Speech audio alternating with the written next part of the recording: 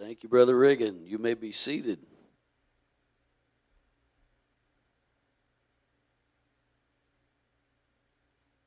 I've known Brother Riggin a long time, and so I was able, even without asking him this morning, last night I was reassuring my wife that he was kidding. We were having fun with that. It was so don't stress. It really wasn't. She didn't lay awake all night. But I am thankful, very thankful, that some elderly men in my life have allowed me in so that I can glean from them through the years. And I have another friend. He turned 60. I hear Brother Riggin talking about fixing to dedicate his 9th grandchild. And we had to make arrangements because one of my sons, not grandsons, was going to get to go to a birthday party yesterday where he's just barely old enough to go play paintball. And so I don't even have anything in sight about a grandkid. And so I've heard that older men like to run with young men because it helps keep them feeling like they're young still and all that. So anyway, Brother Riggin has said he's waited a long time to be a grumpy old man, and nobody's going to rob him of that.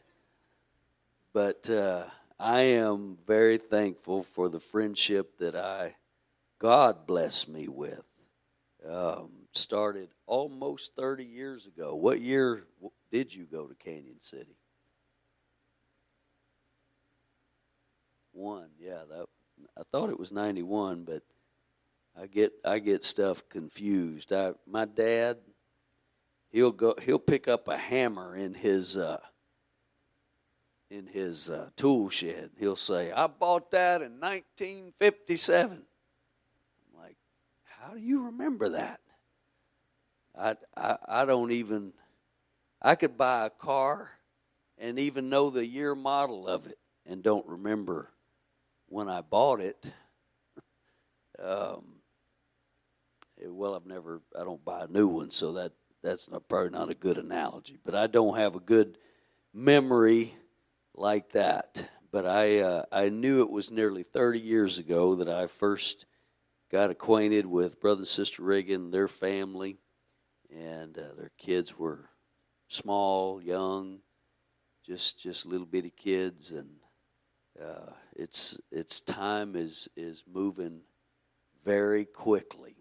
Brother Johnson, I was listening to an old message of his on tape, and he said something, and I haven't heard him repeat it, but I heard him on that tape. He said, "Too soon old and too late smart." And we seems like this 30 years has just flown by. And I was telling somebody the other day, I think I gave out my best advice when I was a young evangelist. I knew all the answers, and now I don't even know the questions anymore. And so I guess it's the second law of thermodynamics. It's all winding. I don't even know what that law is anymore. I think it's like it winding down and decaying. Is that right, Brother Uribe? So here we are. We're winding down and decaying. But I'm glad I know a timeless truth. And I better get to preaching because I'm like you. When I'm just talking, it may get dangerous. But I am very thankful. I'm thankful for all of you folks from Colorado Springs that are here. And most of what I preach today, you will probably have heard bits and pieces of it here and there, maybe even the message I'm starting out with. And I told John after Brother Hilton said he was going to get the award for coming the furthest. Then he said he didn't know. They are about a quarter mile further away than us, because you have to come up past my house to go get on Powers and come. But we're thankful that y'all have let us have Sister Rebecca. Matter of fact, she's going to be moving into our school here. I hope you don't mind me going ahead and saying that, and giving my wife some relief. So I'm excited about that. We were praying that it would work out, that God would give us a miracle so that she could, and it has happened. All right, 2 Samuel chapter 21. 2 Samuel chapter 21. It's good not to feel pressure. Some places I go, I pick up that there's pressure that if you're a little bit long-winded, but after all that I heard last night, I think comparatively I'm going to be relatively short. And but the reason Brother Riggin preaches a long time is he's got a lot to say. He knows this book backward and forward, and I love to hear him preach. But I'm gonna do my best. I will say that where I'm getting started is a lot because I've been thinking about I knew this was a baby dedication. I'm not really preaching this because it's a baby dedication service, but it has been on my mind, and the fact that this is about our children, and really it's about all of us, but it's about our children, has started me in this direction. I could not get away from it. Chapter 21 of the book of 2 Samuel, beginning at verse 1. Then there was a famine in the days of David 3 years, year after year, and David inquired of the Lord, and the Lord answered, "It is for Saul and for his bloody house, because he slew the Gibeonites." And the king called the Gibeonites and said unto them, Now the Gibeonites were not of the children of Israel, but of the remnant of the Amorites. Children of Israel had sworn unto them, and Saul sought to slay them in his zeal to the children of Israel and Judah. Wherefore David said unto the Gibeonites, What shall I do for you? Wherewith shall I make the atonement that ye may bless the inheritance of the Lord? And the Gibeonites said unto him, We will have no silver nor gold of Saul, nor of his house, neither for us shalt thou kill any man in Israel. And he said, What ye shall say, that will I do for you. And they answered the king, The man that consumed us, and that devised against us, that we should be destroyed from remaining in any of the coast of Israel, let 7 of his sons be delivered unto us.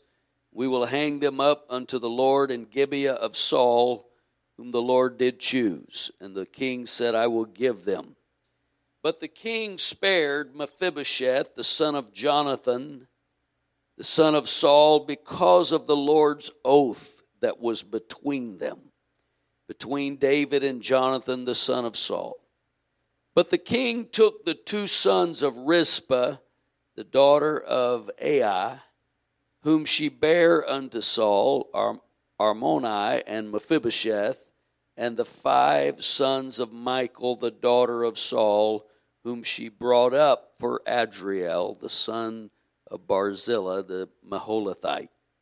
And he delivered them into the hands of the Gibeonites, and they hanged them in the hill before the Lord, and they fell all 7 together, and were put to death in the days of harvest, in the first days, in the beginning of barley harvest. And Rizpah, the daughter of Ai, took sackcloth and spread it for her upon the rock, from the beginning of the harvest until water dropped upon them out of heaven, and suffered neither the birds of the air to rest on them by day, nor the beast of the field by night. And it was told David what Rizpah, the daughter of Ai, the concubine of Saul, had done. I want us to pray and ask God to help us in the rest of this service today. I need his help, and I want the presence of the Lord to just move in here in a special way. God, we need you this morning. God, I'm asking for your help today, Jesus. Oh, God, I need your anointing, Lord. I need your touch. Oh, Jesus. God, I love you. God, I praise you, Jesus. Oh, hallelujah, Jesus. Hallelujah, Jesus. Oh, Jesus. God, I love you, Jesus.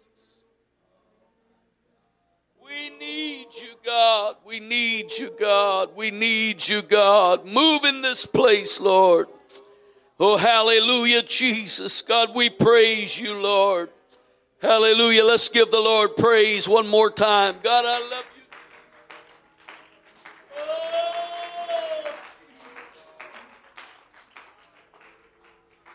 Oh, God, I love you, Jesus. Praise God. Amen. You may be seated.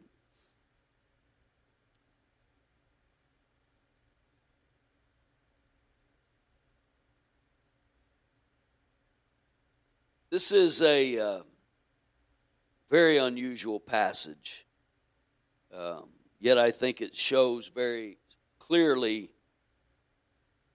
what God thinks about the things that bind us to one another. And these people, the Gibeonites, were bound to Israel with an oath or a covenant. And even though God had said, you shouldn't be making covenants with these people, because they did it, God honored it, and he was not happy with the fact that Saul had violated that agreement that was made by the Israelites. And so the things were not going well. There was a famine. God was reminding somebody, hey, you need to wake up. You have not honored what you should be honoring. And so David said, I need to know what needs to be done. This needed to be done. And so he went to those Gibeonites. He said, you tell me what it is, because we got to be right with God. And so they said, we'll take 7 of Saul's sons. Now, scripturally, when you read many times, especially in the Old Testament, the son of somebody might have been a grandson or a great-grandson, but it's on down the line.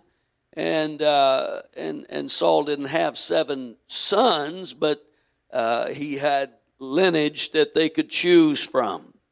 And so they did, and they hung those grandchildren up and left them out as a spectacle. And it is a very powerful story of motherhood that we read about Rizpah. Rizpah went out there and basically said, I'm staying out here and I'm going to fight the buzzards off of the carcasses of my sons. I may not can do any more than that, but I'm going to do that.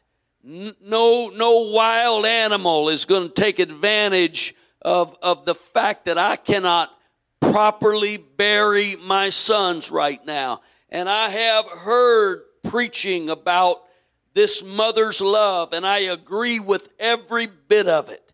She is a testimony about what a mother would try to do, and the lengths that a mother would go to spare their children's dignity. And I just tell you, you see her doing that, you know, even before they died, she was trying to do everything she could to make sure her children were not the ones that were chosen for destruction. I don't know what all you'd have to read between the lines, but you see this mother and see what she was willing to do. That night after night and day after day, she stayed on the job to keep the wild animals from her dead children. Before that, when they all came out there and were lined up, Gibeonites, you can take whoever you want to. I'm sure she was begging and pleading to the king. I'm sure she was trying to find out, do I have anybody that has any influence with the king? Because she wanted to spare her children. That is a natural thing for a mother. Amen. Mothers have that nurturing, loving attitude about their children. And I'm telling you, I am in awe of it a lot of times. I know before I had children, my daddy would say, you don't really know the feeling that you're going to feel when you have children. You don't really know what the depths of love is until you have children. And I know what he was talking about. But even the love that I have for my children, it can't match my wife's. I'm telling you, it doesn't matter what the facts say. Anybody messes with her kids, Mama Bear comes out. Now, she may fuss at them, but if anybody else fusses at them, I might have to say, "Now, calm down, it's okay." You know, they weren't really in the right this time. They might need a little discipline at school or whatever it might be, because Mama is ready to tangle with whoever messes with her children. Thank God for mothers. Amen. And thank God that mothers are not the stronger ones, because a lot of folks would take a whooping because you have messed with their children. And I know Rizpah, that she was doing everything that she could. But the problem is, she had no angle. She didn't have any leverage. She was Saul's concubine. Now, that word, sometimes we put too negative a connotation on it. She was actually married to Saul. She was not an illicit relationship. But she was not a wife that had all of the legal protections that maybe a primary wife would have back in that day.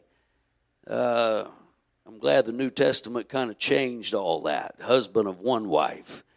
And but it was a complicated thing. But these concubines, yes, she was married to Saul. Her relationship was not immoral with Saul, very likely. But she didn't have all of the legal protections, and the people she could have turned to would not have looked at her in the same way that they would have looked at the queen. They would have looked at the one that had helped them and had given out favors. And this poor mother, there was very little that she could do. But I'm not here to talk about her, because really, her story is one of great courage, but a lack of ability to protect her children. I want to talk about somebody that could have done it differently. There was somebody there that had children that were hung and died, and yet we got to look at who this lady was. When these Gibeonites were choosing these people, the king took 2 sons of Rizpah, but 5 sons of Michal, the daughter of Saul, whom she brought up for Adriel, the son of Barzillai, the Maholathite. There was Michal. Michal was married to David the king.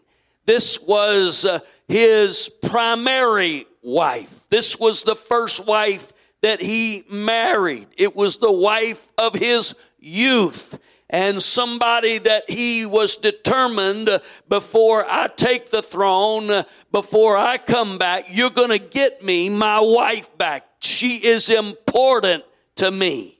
And yet 5 sons, it says, of Michal were hung on that tree.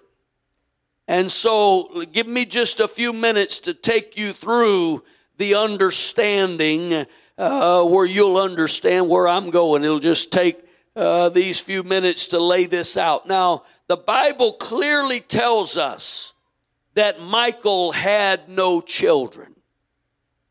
You could go look at that verse, and it's not the context. You look at the wording of it. You look at all the agreement of the scholars, and it's not just that she had no children after she mocked David. It's that she had no children. She had never borne anyone. And so these were not her actual children that she birthed. She brought them up for Adriel. Now, you go back and look and you find out that Adriel was the man that married her sister. And so she was bringing them up for her brother-in-law. Why did it say her brother-in-law instead of her sister? Evidently, her sister had died, and she had given birth to those children.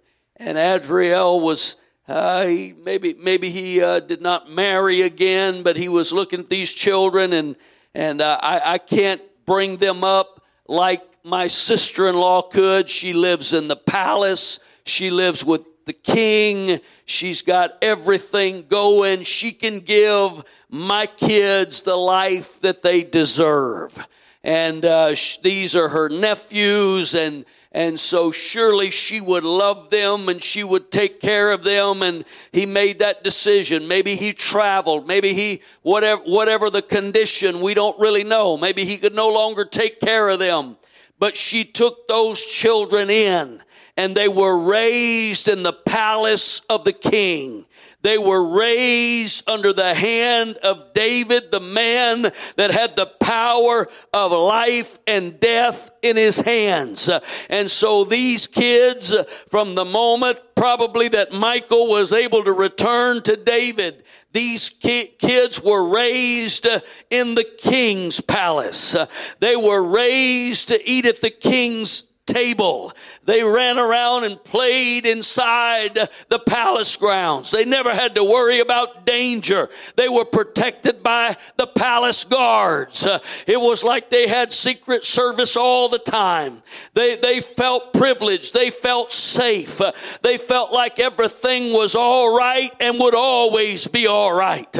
When you look around and see kids running out on the street and born into this and born into that, you'd have to say, man, they are privileged. They were born related to the people that are on the throne. Look at them over there with all their privilege. But the day the Gibeonites stood there and they began to look at those kids that were all lined up, now adults, and saying, I'm going to take this one and I'm going to take that one. As they came down the line, they got to some kids that were raised not just in Saul's house. They came to kids that were not raised in another town somewhere. They came to kids that David recognized, that David saw them eating at his table. He saw them growing up in his palace. But when the Gibeonites said, I'll take those. And there was Rizpah begging and pleading for her kid's life. Don't take mine, don't take mine. But she had no angle, she had no connection, and he had to say, no, they're going to get those too. Well, what about these over here? There's Michal, the wife of the king. Hey, saying, these are my kids. Can you not spare them? If she took them in to raise them up, you had to know that she at least was standing there with them, at least spoke up and said, can you not spare my children? But let me tell you, though they were raised inside the palace, and though they were raised to eat at the king's table, they were not the sons of David. They were the grandsons of Saul. That was their identity. That was their relationship, and they had to go. And the man that had the power of life in his death shook his head and said, no, I'm not sparing them, because they've been raised in the king's house. But they were raised in the king's house without a covenant. They ate at his table without a covenant. This is the wife of David. And when she took those kids in, she could have brought them before and said, David, these are my sister's children, and I know how you have loved my family. I know how you have cared for my family in spite of what they've done, and I am pointing them toward you. They are my children now, and I am your wife, and they are going to be your children. I believe David had a big enough heart that he would have said, bring them on in. I welcome them as my children. They will be under my protection. But Michal had a different attitude, and you see it when she looked out the window at David dancing before the Lord, and she made fun of him. It was not David she wanted to be identified with. It was her daddy Saul. I am the daughter of Saul. I am royalty. And you're just like one of those base fellas. You're just like a common servant. You're an old stinking shepherd. Oh, if you don't think shepherds, I know Jesus is our shepherd. And he likens the ministry to shepherds. But I'm telling you, that's not a glamorous position. It's only made important or acceptable by the fact that Jesus is the chief shepherd, because it was a dirty business. They lived out there among the sheep and wandered the hillsides with those sheep. They didn't get to go home at night and take a bath. The Egyptians wouldn't have anything to do with a shepherd. We won't even live anywhere near where they are. They're common people. They're the lowest of any society in that day. And Michal looked down her nose. You're just an old dirty shepherd is all you are, but I am the king's daughter. That was her attitude.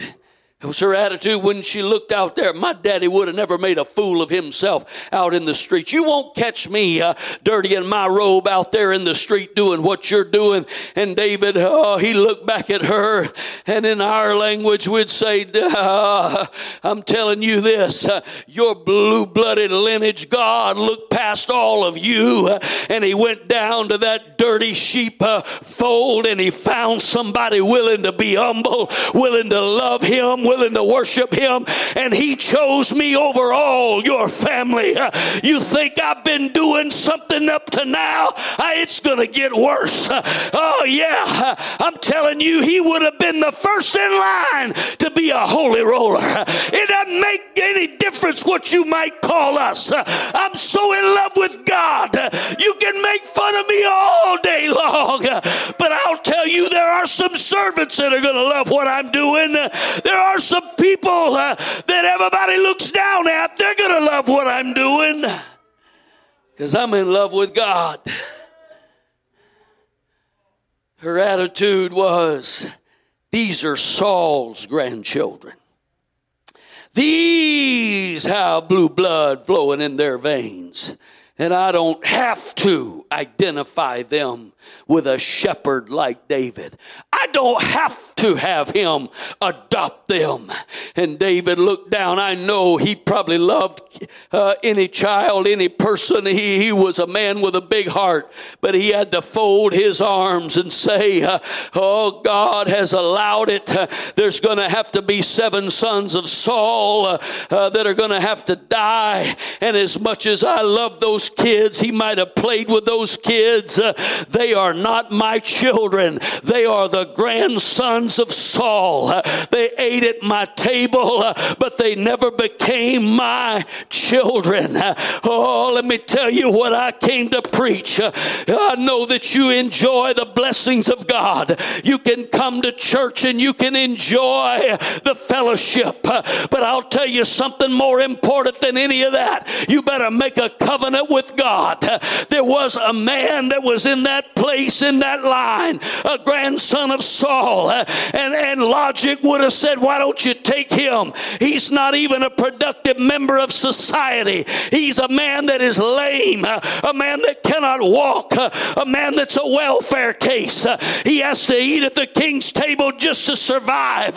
Why don't you just go ahead and take him? And David looked out and said, nobody's taking that man.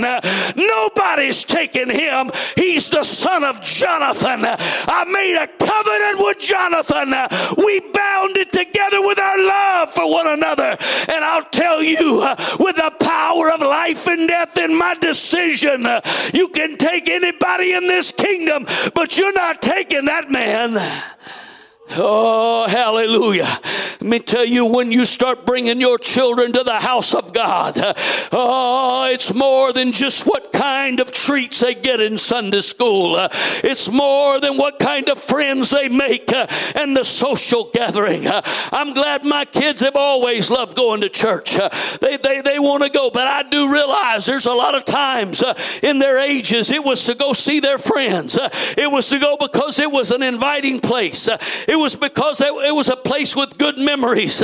But I'll tell you, that's never enough. I want to bind them together. We're under covenant. I want them to know this is where we find everything. It's where we got to fall in love with Jesus. We got to fall in love with the church of the living God. We're not just here for the benefits and the blessings. I want to be tied to this place by covenant. Because there's something so powerful, something so special when I've made covenant with Almighty God. And I will tell you, oh, can I tell you, I was not a perfect young man. I went the whole gamut. I don't know. You may say, well, maybe God let you go down those roads so you'd always know how to identify with whoever was in whatever situation. But I can tell you, there were times that if the Lord had come back, I was not ready. There were times probably God was so upset at me. But I remember hearing my parents pray, God, we dedicated him to you. Lord, you remember how we prayed. God, we've always tried to bring him up right.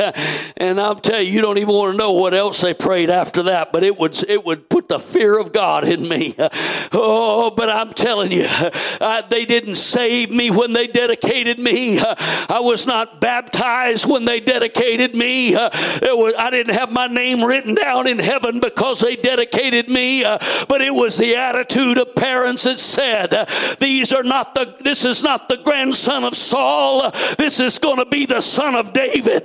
This is going to be somebody that knows, hey, you're not just going to eat at the king's table. You're going to declare an allegiance to the king. You're not going to just play in his courtyard under his protection. You're going to swear a covenant oath unto the king that I am yours, I am loyal, I am faithful. Because I'll tell you, there's going to come a day when the king's secret service has protected you in all your childhood, that umbrella of God's mercy and protection because of praying parents. That's not going to be enough. There's going to come a day you're going to stand in a line and the devil's going to say, yeah, I'm ready. I'm ready to destroy his or her life. I'm ready to take your children. When the creditor comes to take your children away, when the thief is lurking outside, you need your children under the hand of God. I didn't just bring them up for the benefits. I put them in covenant with God. Because Michael, all the blue blood flowing in your veins is not enough to save them. Oh, it's not enough. What an opportunity. They were not just your sister's children living under the disgraced regime of Saul. They had an opportunity to actually be brought up in the house of David. But your allegiance was more to the past. Your allegiance was more to the unfaithful and discredited king of yesterday. There are things, my friend, that you may feel are important in the lives of your family, but they start pulling on you and pulling your attention away from the house of God. That's not not good. It's not good enough just to have a Pentecostal pedigree. It's not good enough just to have a membership of a church. You got to buy into everything God is putting in you. Let me tell you, I am sold out to this Pentecostal message. It's not just another way. It's not just another theology. It's the only way to heaven. I'm telling you, the Acts 2:38 plan of salvation, repentance and water baptism in Jesus' name, and the infilling of the Holy Ghost is not just another way. It's the only way. Oh, yes. This old apostolic heritage, the way we pray, the way we worship. Oh, don't you ever get ashamed of it. Oh, mom and dad, don't you ever let your children even think that you're a little bit ashamed of it. Don't ever go home and sit there and nitpick the worship apart and nitpick the preaching apart. Oh, there's going to be a day when the devil comes a knocking, trying to pull your children away. And while they're fighting that battle in their mind, you know what God needs to be able to prompt to them? My mom and dad have been sold out in this for years and years and years. If I walk out of here, I'm lost. If I walk out of here, I'm not saved. I got to stay in the boat. Because there's going to be plenty of opportunity for you to get a little uncomfortable, you to get a little embarrassed. There's going to be times when you're going to have to choose whether you're cool in the eyes of your children or you're right in the sight of God. Don't ever make that wrong decision. Oh, no, there's times that my children have been upset at me. There's times when they've not understood things. There's times when it didn't make sense to them, but they didn't even understand. Oh, my older ones are understanding it now. But I'll tell you what mom and dad were doing. Mom and dad were looking ahead. Oh, yeah. My personality's not going to be what saves them. Me being cool in their sight's not going to be what saves them. But me tying them to an altar, tying them to the house of God, teaching them that their loyalty and allegiance is to God, even if you don't ever understand it, even if you don't ever feel comfortable doing it God's way. It's the only way. It's the way I got to sell out to. God, if I get the chance, I'm not just bringing them up in the king's house. It's going to be with a covenant. Because nowhere is it clearer the difference than a covenant relationship appears in this passage. The present queen could not save them, but a dead man's friendship with the king was what made the difference. Oh, I could preach on a mother's prayers that live on after she's gone. Oh, and what saves people. I've watched backsliders come walking in and run to an altar. And I've thought, man, if their grandmother could see them now. If their mother could see them now. Oh, you know why I was saying that? Is because when she went to her grave, she went in faith and praying and believing God. One day you're going to spare them. One day when the creditor comes to take them to hell, you're going to reach down and get a hold of their heart and bring them in. Let me tell you that I know everything about a person's free will. I know people have choices, but you understand there's a whole lot more that's going on than just the choice you see on the surface. There are things God is doing every day in honor of that praying. God looks at some things differently when there is a covenant, when there is a commitment, when there is that binding tie. God, I'm here. I'm sold out. Nobody's going to offend me out of this place. Nobody's going to push me out of my place. I have found the salvation of my soul and my whole family. We're making that commitment. We are here, God. You can count on us every day. You can count on us every night. Because God looks at it differently when it's committed to Him. When it's sold out to Him. Something may be trying to make you waver. Maybe it didn't suit you. Maybe somebody's pulling on you. But I'll tell you, you got to stay under the protection of a covenant.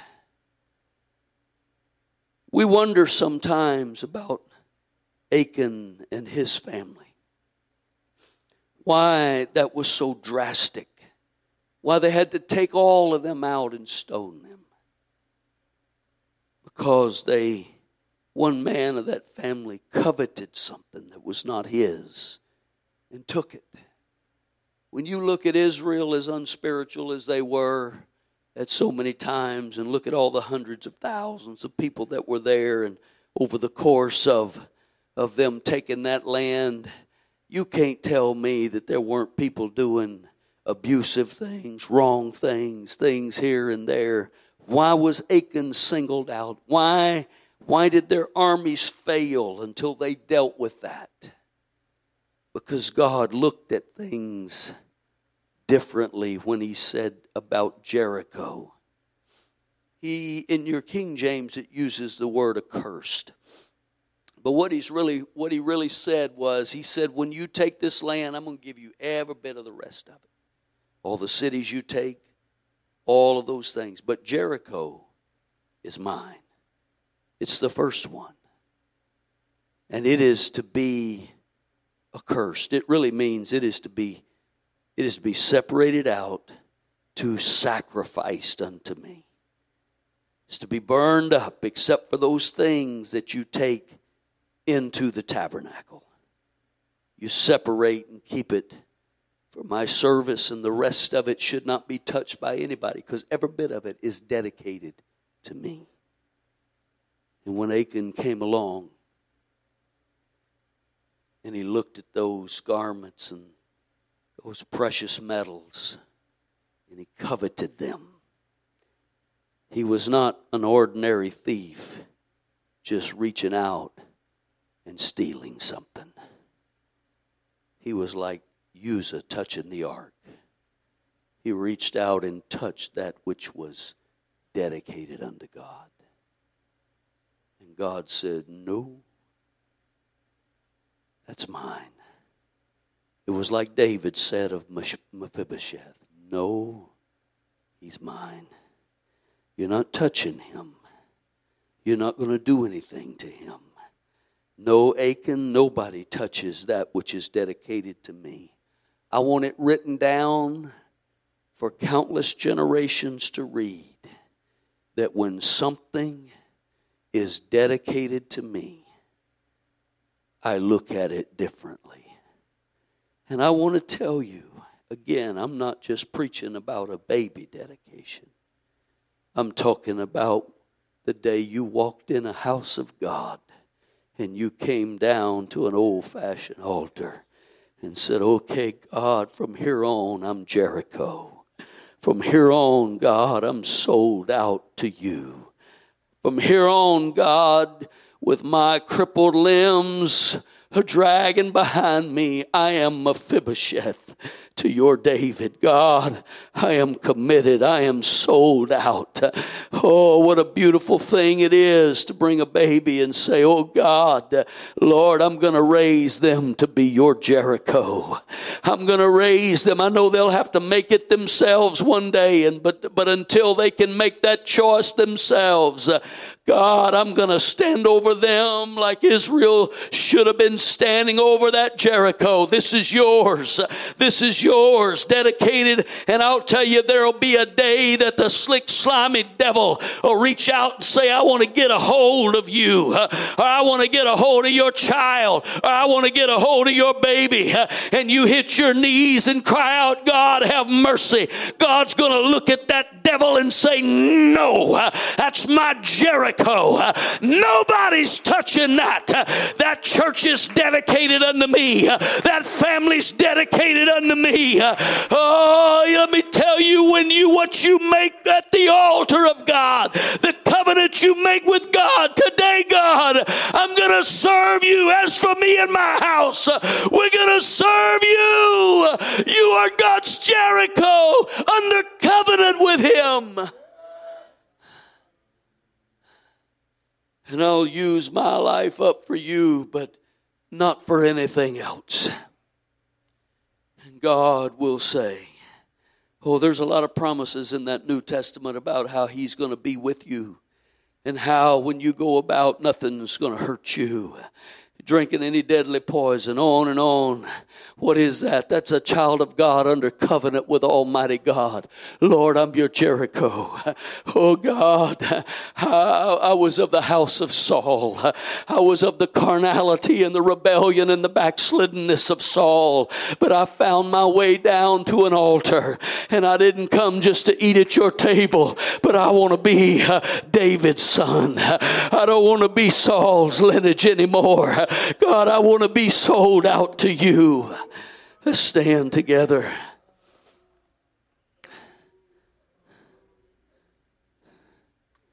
Oh, hallelujah, Jesus. Living in the King's house. But do you have a covenant with God? I've watched too many people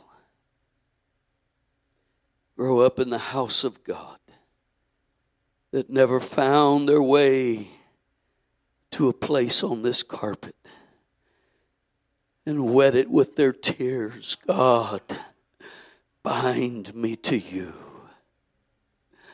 Oh yeah.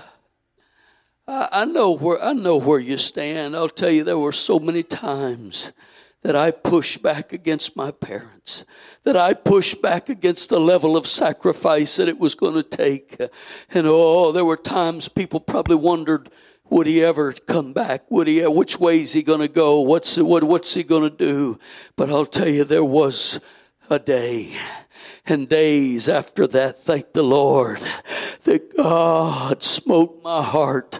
And I got down on that floor and I cried out, God, I'm not leaving here until I'm sold out to you. God, I'm not leaving here until I'm David's son. I'm not leaving here till I got a connection with you. Oh, hallelujah. What a wonderful morning it would be for you to do that very thing. For you to cry out to God, Lord, I'm not here just for the benefits. Oh God, I'm ready to renounce everything that I ever was. Because from here on, God, I just want to be yours. I just want to be yours. Help us pray, church, right now. Help us pray. These altars are open. Oh, as they begin to sing, it's time to talk to God. It's time to bind yourself to Him. Oh, hallelujah, Jesus, my God, my God, my God, my God. Oh, Jesus, what you do today may be what saves you tomorrow. Saves your children tomorrow. Living in the King's house with a covenant. With a covenant.